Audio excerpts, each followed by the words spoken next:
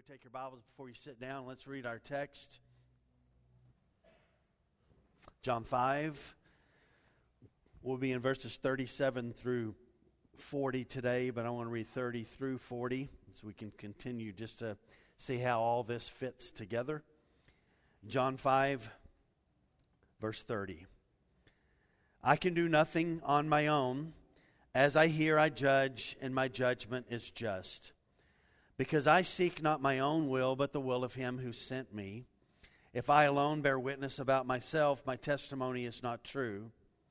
There is another who bears witness about me, and I know that the testimony that he bears about me is true. You sent to John, and he has borne witness to the truth. Not that the testimony that I receive is from man, but I say these things so that you may be saved. He was a burning and shining lamp, and you were willing to rejoice for a while in his light. But the testimony that I have is greater than that of John. For the works that the Father has given me to accomplish, the very works that I am doing, bear witness about me that the Father has sent me. That was our text last week. Now 37 through 40 will be our time today. And the Father who sent me has borne witness about me. His voice you have never heard, his form you have never seen, and you do not have his word abiding in you, for you do not believe the one whom he has sent. You search the Scriptures because you think that in them you have eternal life, and it is they that bear witness about me. And yet you refuse to come to me that you may have life. You may be seated. So we're going to add another continuing layer in regard to the revelation that has been taking place, that Jesus has been speaking in John chapter 5, that he is indeed the true Son of God, equal to the Father, and that he is God. And so I want to point our attention. We kind of did a little switcheroo. The cross is usually here and the boxes are there, but today we've had to put them here. And so Jesus, in addressing their attacks on him in regard to his statement that he's equal with God and that he is God, and so they have a problem with that, and so he shares the different things that he has equal with the Father. And so we established those things, and then Jesus begins to speak about, as he gave testimony about who he was, they have an issue with, you can't give self-testimony. You can't do that in today's law. You've got to have multiple witnesses and things of that nature. And so Jesus is just speaking, saying, this is who I am. They're like, well, you can't do that. That's against the law. You've got to have multiple witnesses. And so he says, okay, if you want witnesses, I've got witnesses. And so one of the witnesses that we're going to come back to today is the Father. But the second stack of boxes there is the testimony that the Father had already given concerning Christ in the gospel and would continue to do so.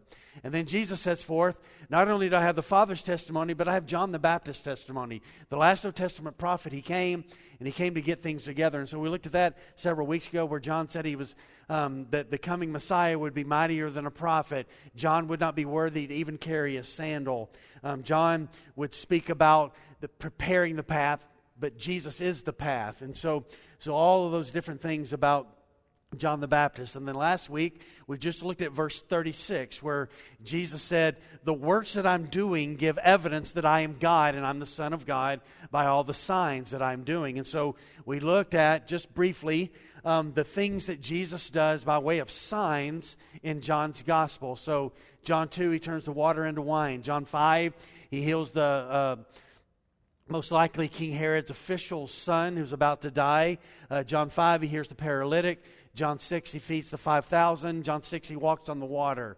John chapter 9, he heals the blind man. And then in John 11, big miracle, he raises Lazarus from the dead. And so Jesus has been stacking upon stacking these things as to why he can do what he is doing. And so we're going to add one more today in regard to the scriptural testimony and what does the Scripture have to say about who Jesus is. And so look with me in verse 37. Let's read 37 again, just the first part of it, and then we'll begin to talk about further revelation or affirmation of the Father's testimony of Jesus. So verse 37.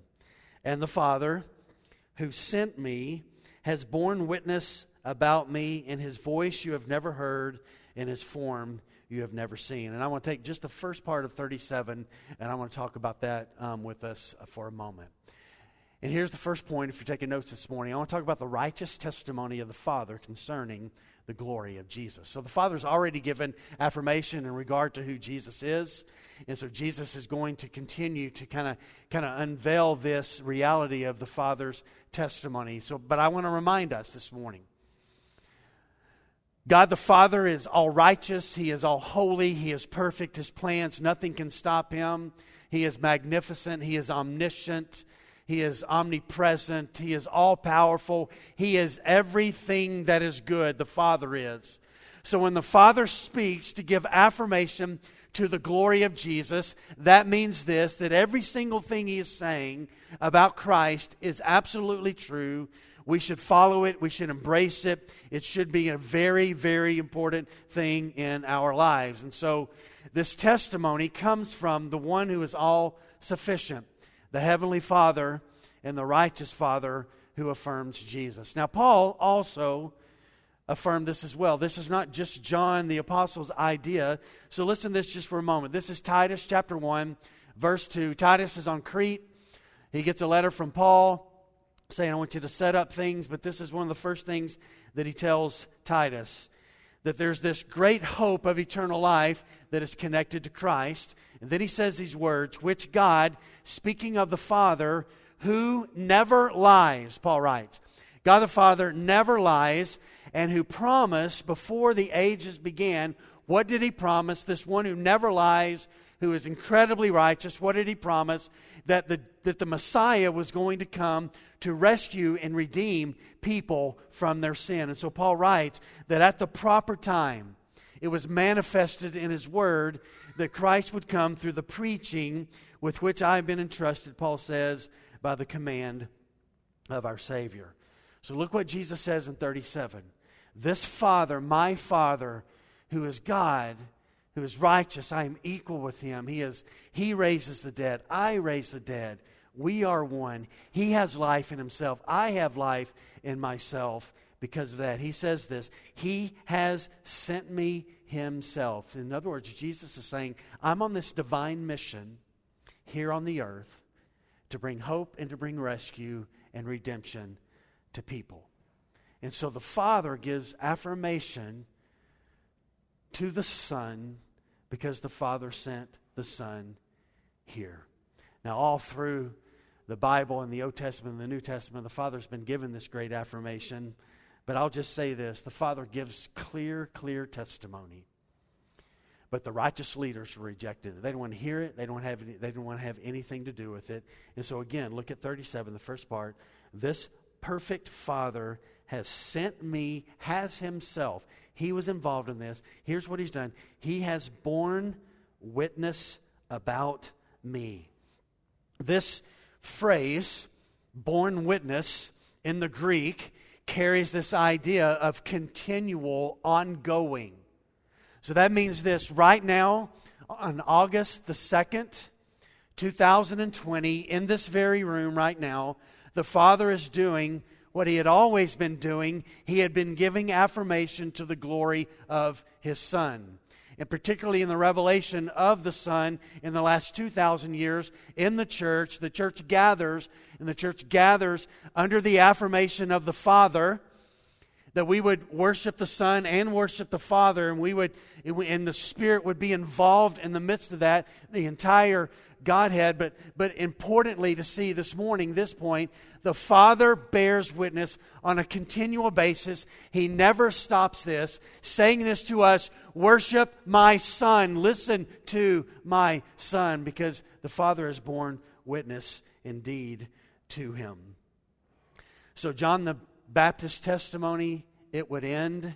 The miracles that Jesus were performing, they would end because Jesus would die, and then He would ascend and He would go to sit. And so He would entrust the work of the church to the apostles. But there's one thing that would continue, and it would continue through all of eternity, and that is what we are doing today. It's this. So how do we know the testimony of the Father is continuing. We know the testimony of the Father is continuing is because we have been given the Scripture to know what the Father has said. We've been given the Scripture to know what the Father thinks about the Son, what the Son thinks about the Spirit, what the Spirit thinks about the Father, and what the Father thinks about the Spirit. So this becomes for us the most vital thing and the most vital place for our understanding of who God is. So some of these testimonies end in a sense because John the Baptist died. Some of these things, the signs, the miracles that Jesus was doing, he wasn't there present in Israel anymore, so he wasn't doing those miracles. And so the testimony was going to continue, and it was going to continue by the proclamation of the glory of Christ in the Scripture. So the Scripture, therefore, becomes the greatest testimony for us in the church age in regards to who Jesus is. Now we know in Hebrews chapter 1, the writer writes, in the Old Testament, God spoke in various ways and all kinds of things through the prophets, and God they did it in all kinds of things. One time he wrote on a wall.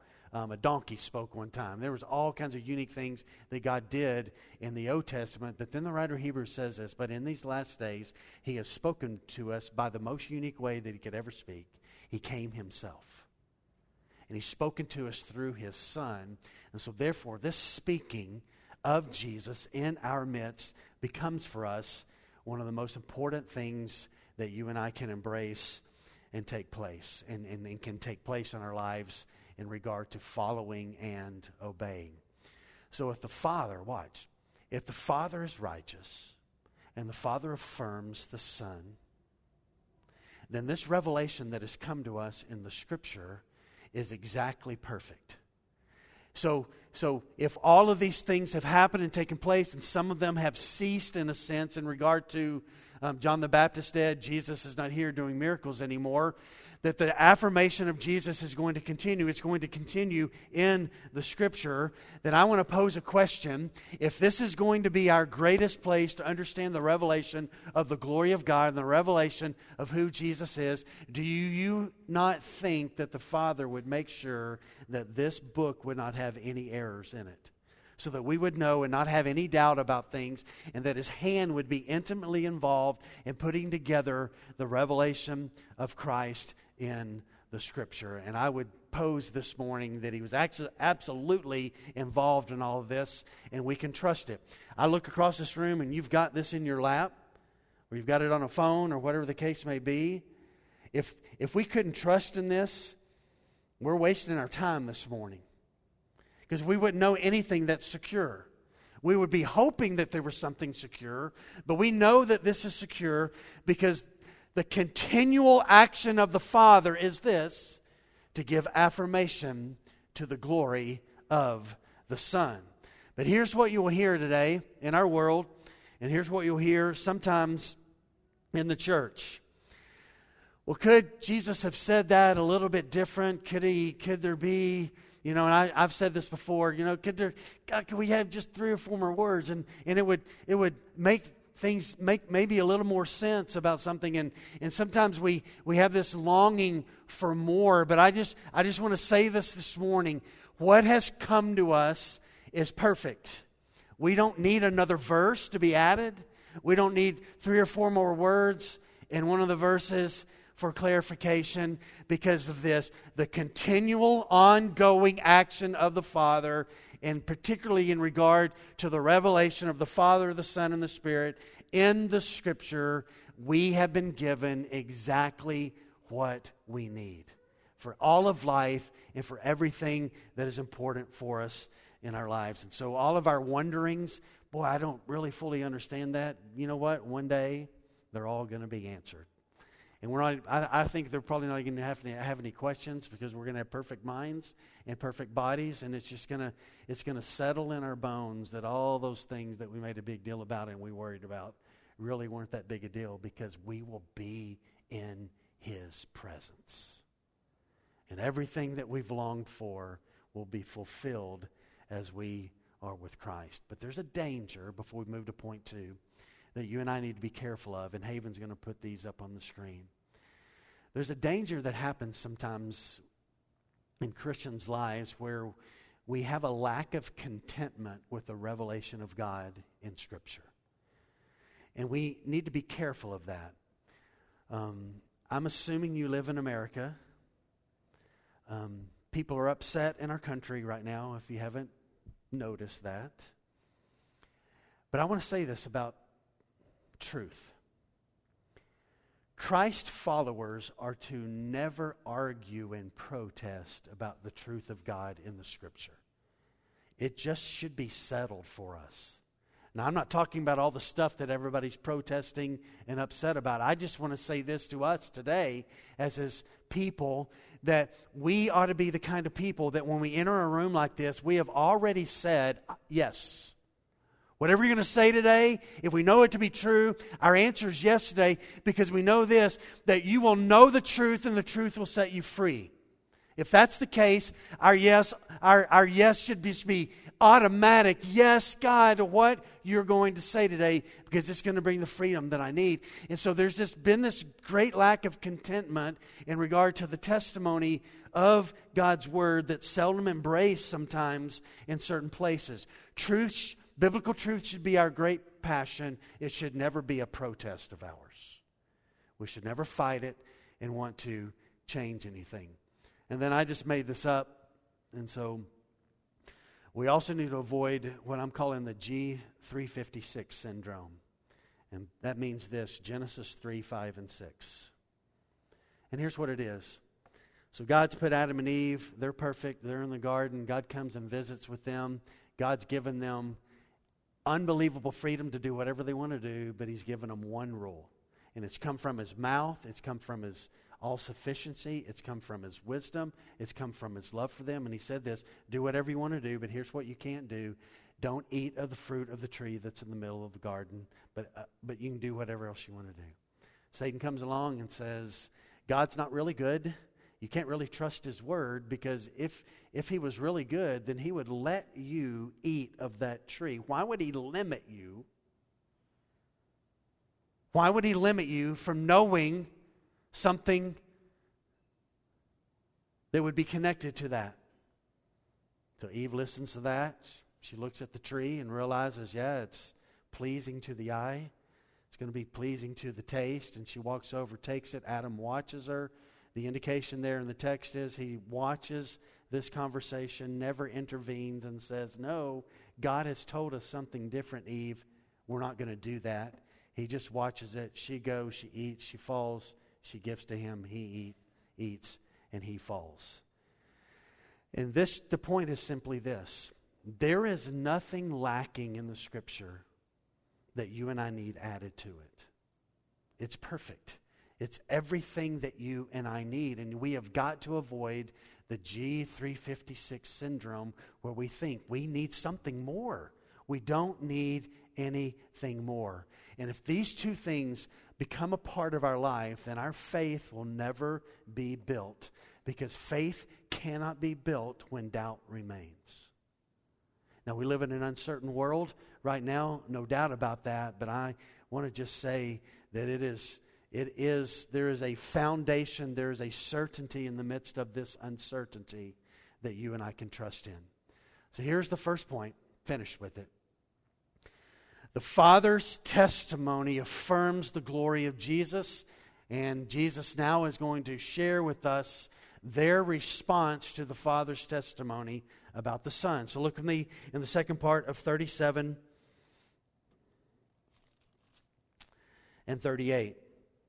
So it says, His voice, Jesus says, you have never heard, and His form you have never seen, and you do not have His word abiding in you, for you do not believe the one whom He has sent. So what was their response? What was the Jewish people's response to the revelation of God in the Old Testament? What was their response to the revelation of Christ now in the New Testament?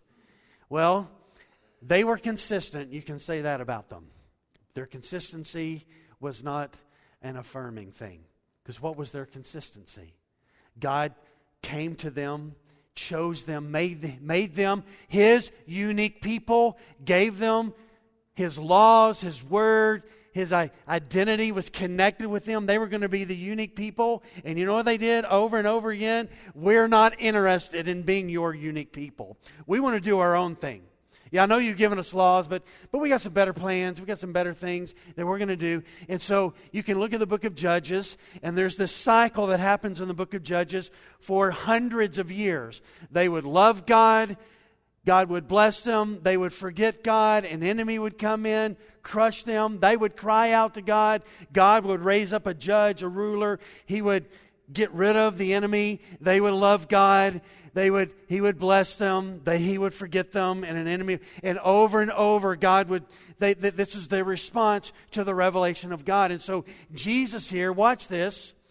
The Father has revealed the glory of Jesus in the Old Testament. We'll talk more about that in just a moment. But through the written word of the prophets, the point of the Old Testament text, guess what, was Jesus. The unveiling of the glory of the New Testament text is about the glory of Jesus and seeing that reality. And so Jesus, standing in Capernaum, we're going to learn that he's at Capernaum now, and he's in a synagogue, and he's talking to the Jewish leaders there. And in 5:37, he says this, his voice, the Father's voice, you've never heard it. And so Jesus is affirming what was often the consistent case with this people, that God had spoken to them and they had said, we're not interested. By the way, this word heard in the Greek here is to be understood with this meaning to not just listen to, but it means to obey. It means to listen to and also obey.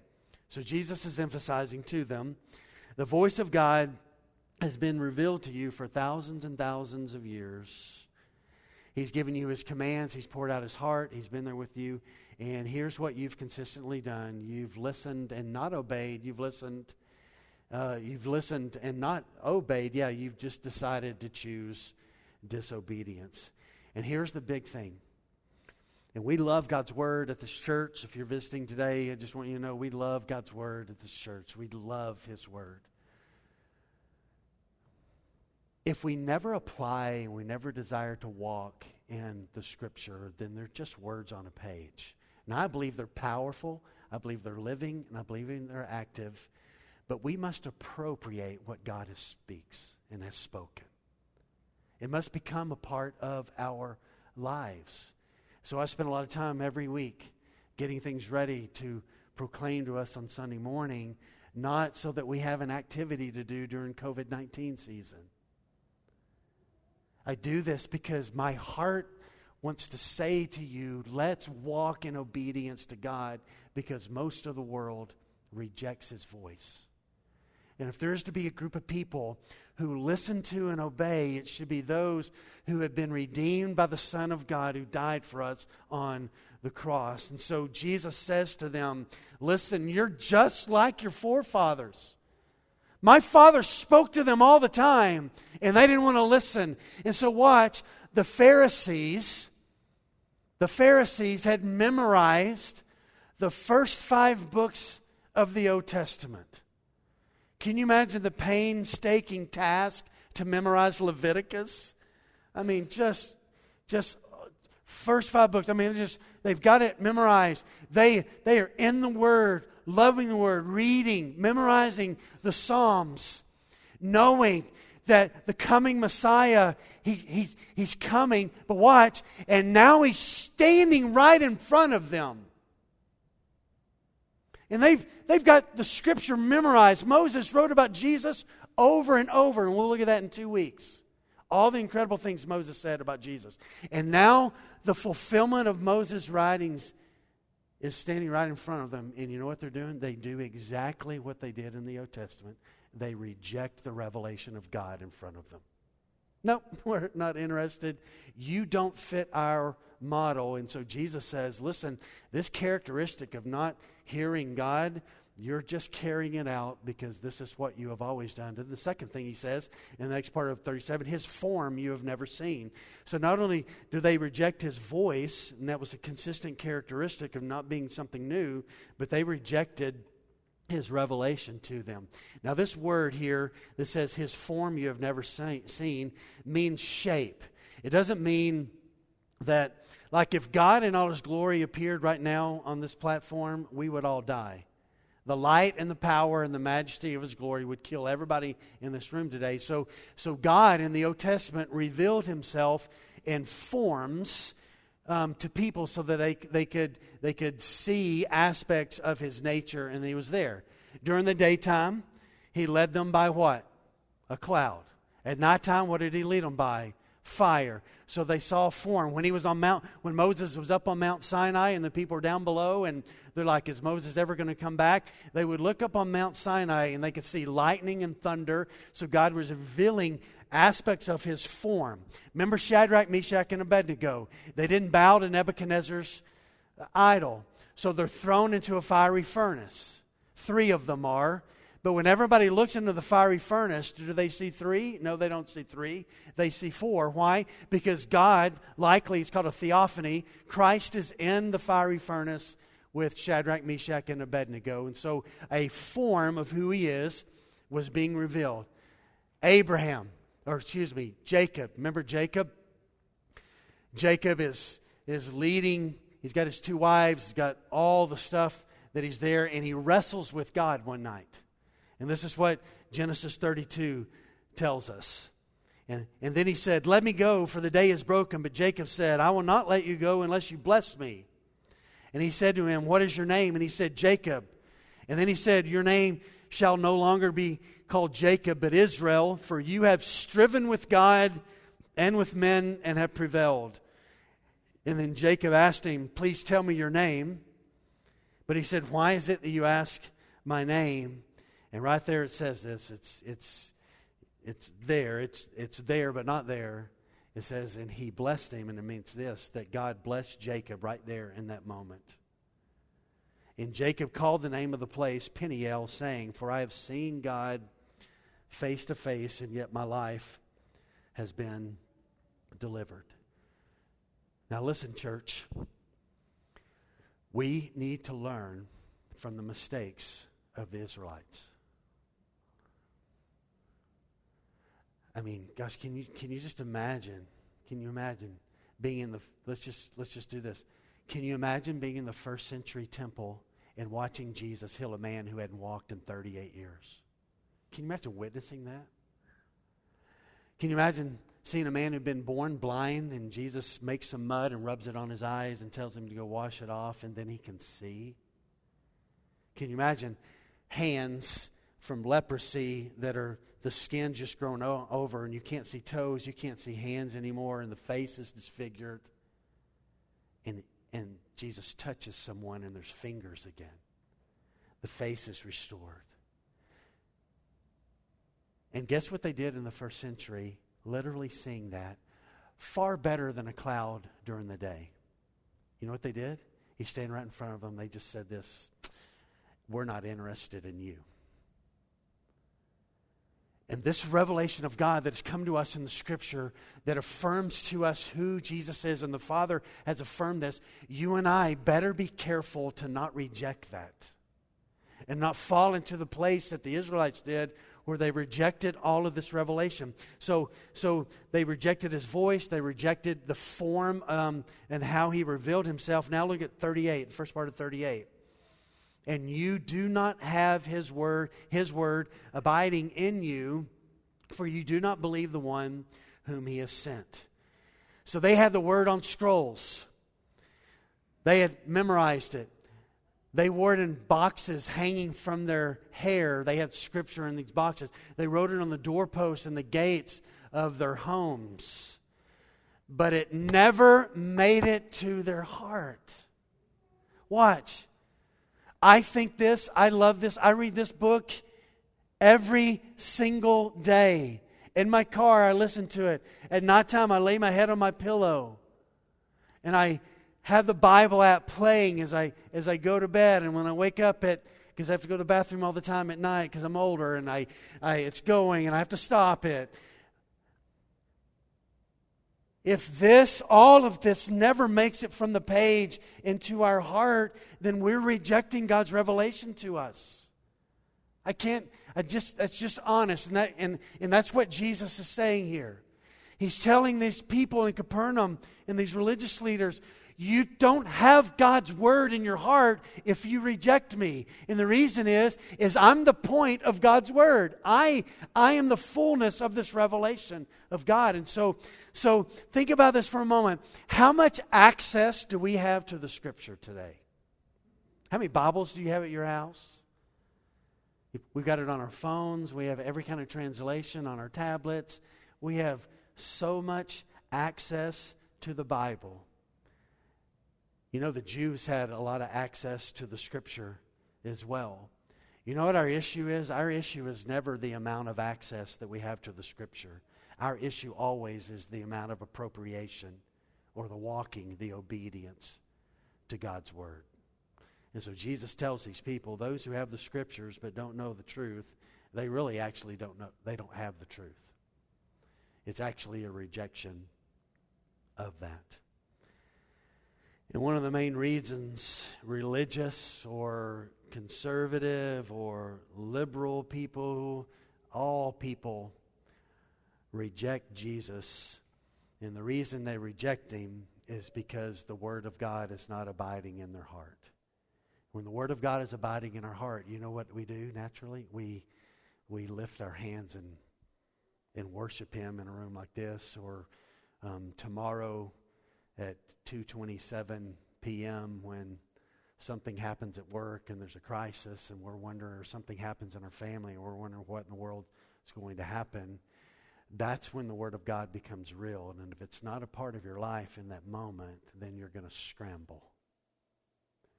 And I want to set forth to us this morning that we will worship Jesus in a deep, real way and walk with Him in a deep, real way only when the Word of God is in our lives. So we could sing really passionately this morning. We could greet really friendly and Christ-like this morning. I know we're not supposed to hug, but we do hug. Some people hug, and we handshake, and we pray with one another, and we check on one another this morning. We can do all of that, and it's just a form of Christianity if our faith doesn't rest in who He is. And I want to say this morning, He's worth every bit of everything that we could ever give. I'm still amazed at grace that it's come to somebody like me. Because I live with me, and I know, as I've said it before, what an idiot I can be. I know it. I know intimately well. And I've tasted grace, and I don't want to go back. I want more of the glory of who He is.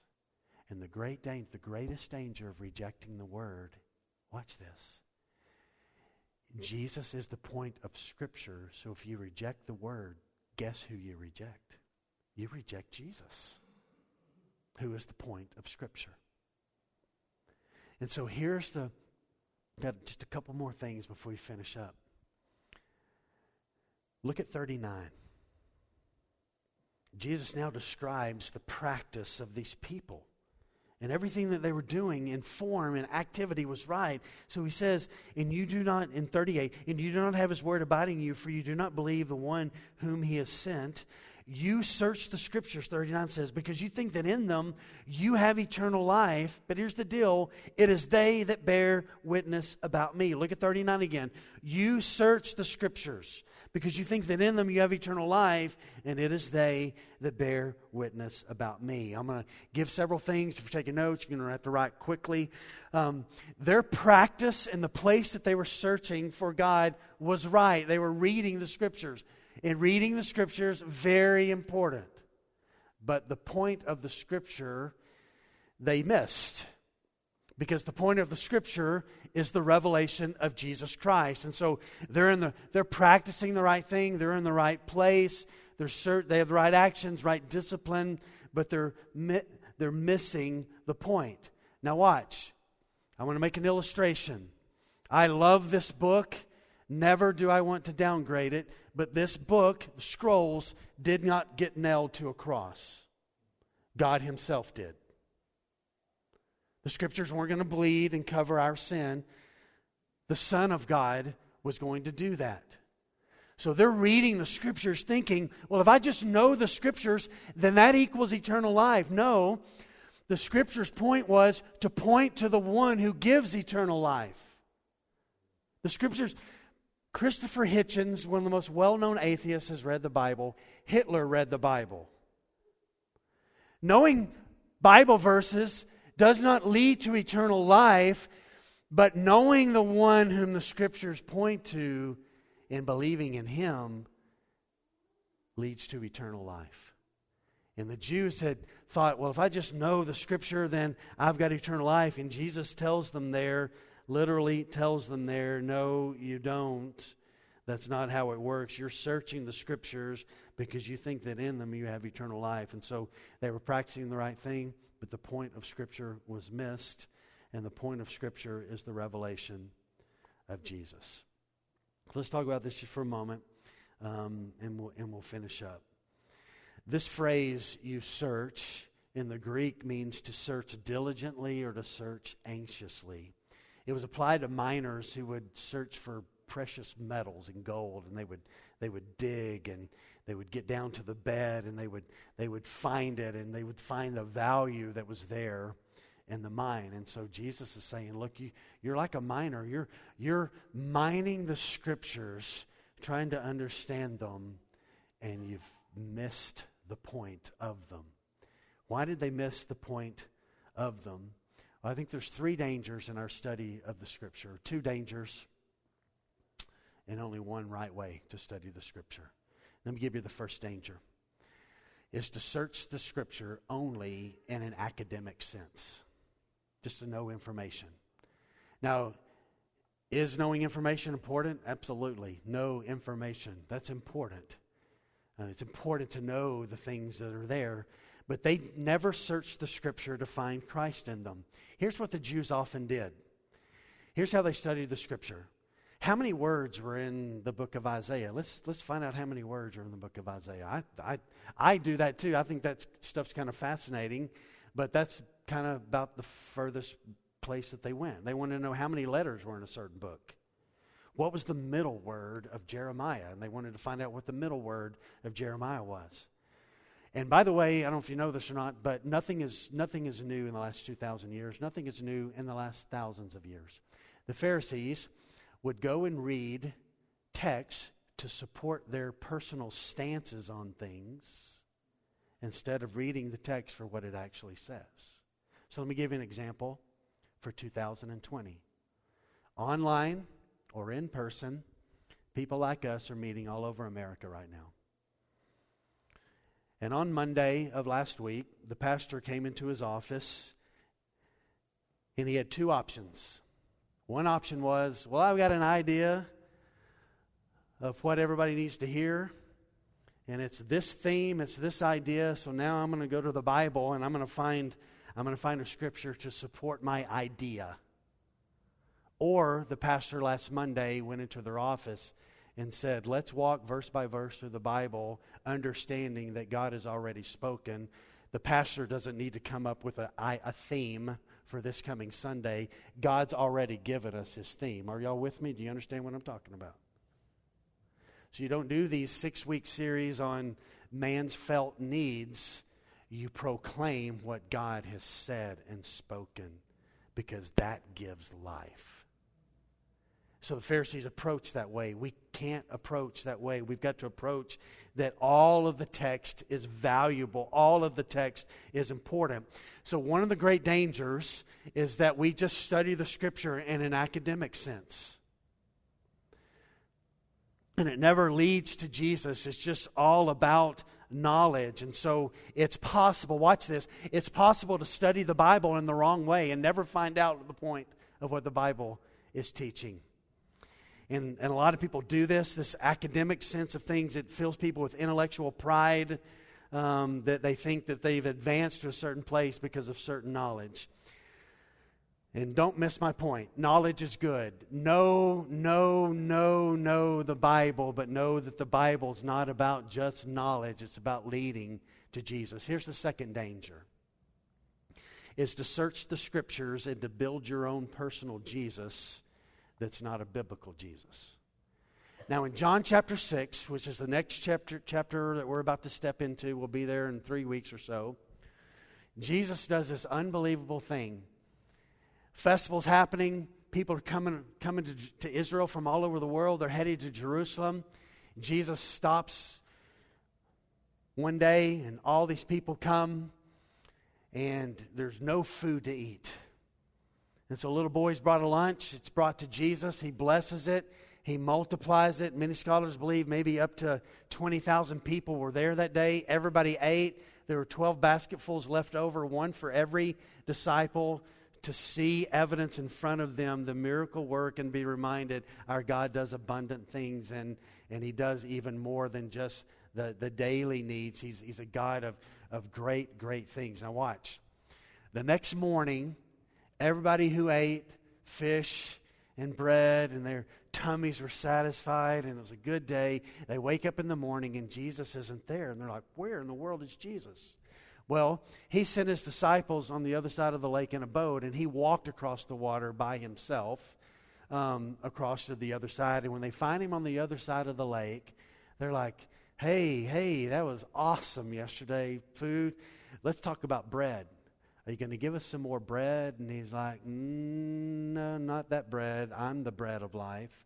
I'm going to give you myself. Watch this. The experience from the day before led them to want to create a Messiah that was a baker. Could bake bread for them. And again, there's nothing new. Let me just say it out loud to remind us, and I hope to hear some amens or head nods. He is never going to conform to our desires. Ever. And by the way, we don't want Him to conform to our dark-hearted nature. So the two great dangers is that we search the Scriptures only for an academic sense, and secondly, we search them to build our own personal Jesus. Here's the only way to study the Scripture. To see Jesus. That's it. And He says it Himself. You search the Scriptures because you think that in them you have eternal life. But I want to tell you this. The Scriptures' point is they bear witness about me. So if you and I are going to study the Scriptures properly, we read the Scriptures in the Old Testament and the New Testament as a revelation of the glory of Jesus. Now, yes, the Old Testament and the New Testament reveal the glory of the Spirit and the glory of the Father. We know that. But you know, the heart of the revelation of the Scripture is the glory of Jesus and what has been done for us through His life. And so where we follow the sacred text, it should lead us always to Jesus. And if you read the Bible and you don't find Him, I would put forth it's because you don't want to know Him. You don't want to find Him. You're blinded by sin or blinded by Satan, or you need help with a better method, because ultimately everything comes down to this. If we read them and we really want to know Him, guess what the Scriptures will reveal to us? They will reveal to us Jesus. We'll see it clearly, not in a cloud. It will be there. So you can do this. You can attend a Bible preaching church. You can be surrounded by God-loving, God-exalting people. You can sing with sincerity during the music worship part. And again, all of that is nice, but it will guarantee nothing about knowing Jesus unless you find Him in the Scripture. Because that's where you're going to find Him. And so the greatest encouragement that I can give everybody in the room this morning is this, is just what I just said. Go to the Scripture and find that Jesus is the point. So Jesus tells them here, if you're reading this and you don't see me in the pages, then you don't have the Word of God in your life, because I'm the point of all of this stuff, Pharisees, that y'all have memorized. I'm the point of it all. If you don't find me there, then you don't have the Word in your life. Could they have learned it? Absolutely. Fishermen were learning it. Samaritans in Sychar in John 4 had learned it. So they could have learned it, but sometimes it takes the swallowing of our pride. So what's the point of all of that? The point of all of that is this, that if you don't find Jesus in the revelation of Scripture, that He's the point, then you don't ever find Him.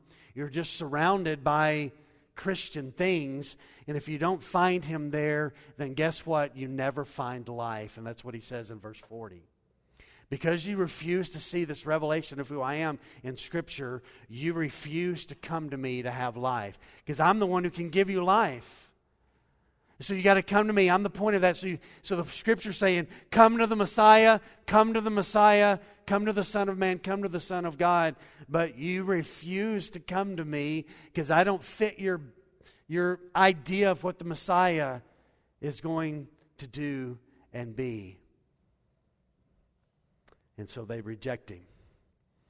And the fact that they never came to embrace Jesus reveals that they never understood the Scriptures. For if they had, they would have fallen at His feet and worshiped Him. And so when you look at our stacks here, Jesus tells them, listen, John spoke of me, you heard it, and you didn't believe.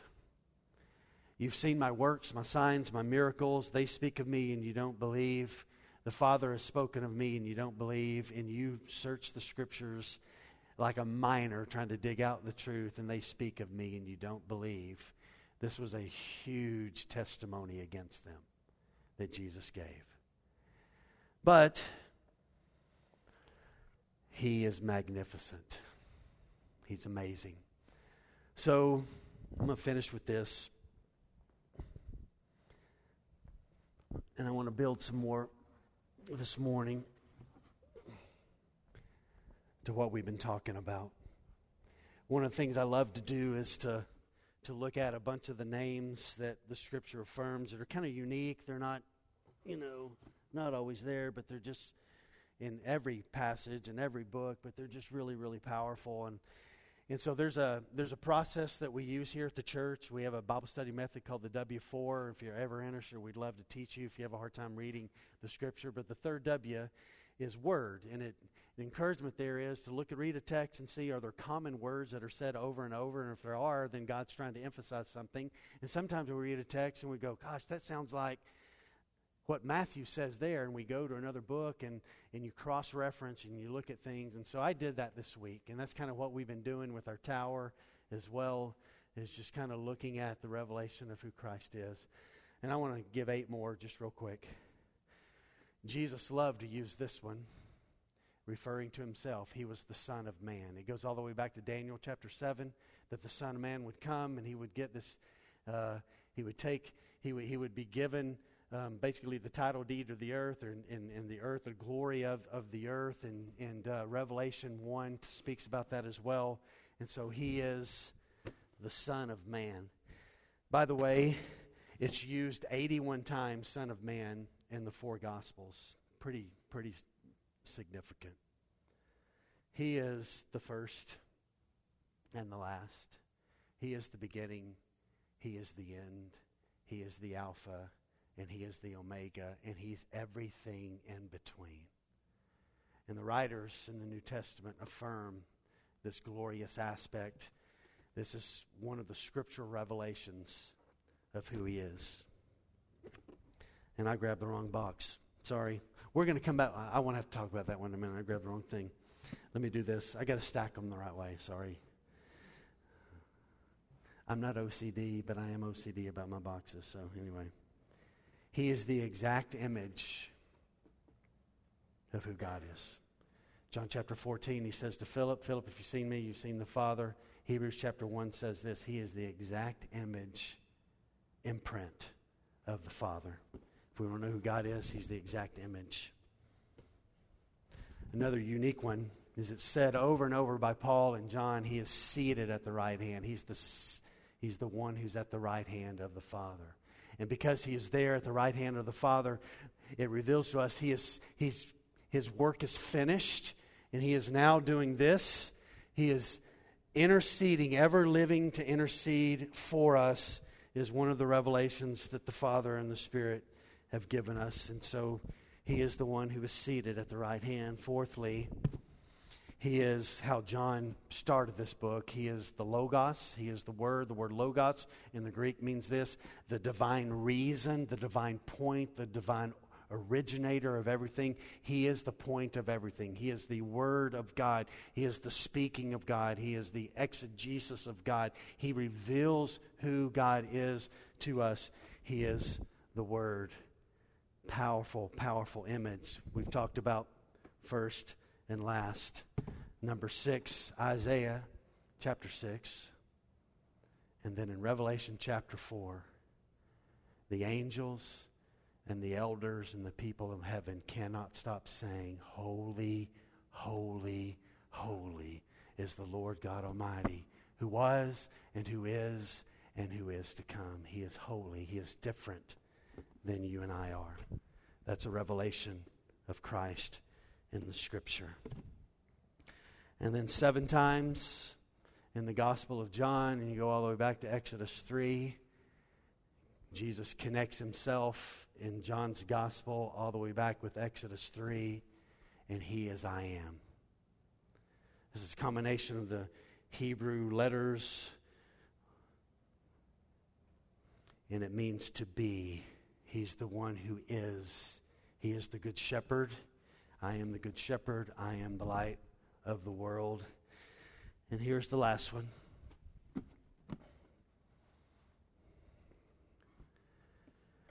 The Scripture says this: that he became obedient to death, even death on the cross. Therefore, God has highly exalted him and gave him the name that is above every name, that at the name of Jesus, every knee should bow and every tongue confess to the glory of God the Father. And I just want to say it out loud today. His name is Jesus. His name is Jesus. He came to save people from their sin. And if you and I want to build our life on something that's going to last, then you and I are going to build our life on the revelation of Christ that's in Scripture, because he's the point of Scripture. And I've got another little block this morning. I know you're going to be disappointed when the boxes leave and my little blocks are over. But I just want to show you, think how big this is, and here's this little block here, and it says uncertainty.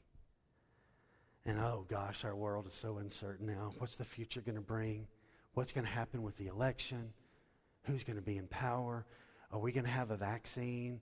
What's going to happen when school starts? Can I tell you something? Who knows but him? And so if he's not freaking out, which he's not up there going, "Oh gosh, why didn't we think of COVID? How did this sneak up on us?" That's not what the Father has ever said to the Son. And so in a world of uncertainty, next to the majesty of the revelation of Christ in Scripture, can I ask you a question? Is there anything that is really uncertain for a Christian? No. We have the one in us whose kingdom is unshakable. Unshakable. And that's where we need to build our life. Standing on that foundation in the midst of the craziness. Are we going to feel the uncertainty? Absolutely, I do. Yeah. What does the future hold? I have no idea. I don't know. And that's why clinging to him is our only hope. It's our only hope. And let's build our life on him. Let's pray.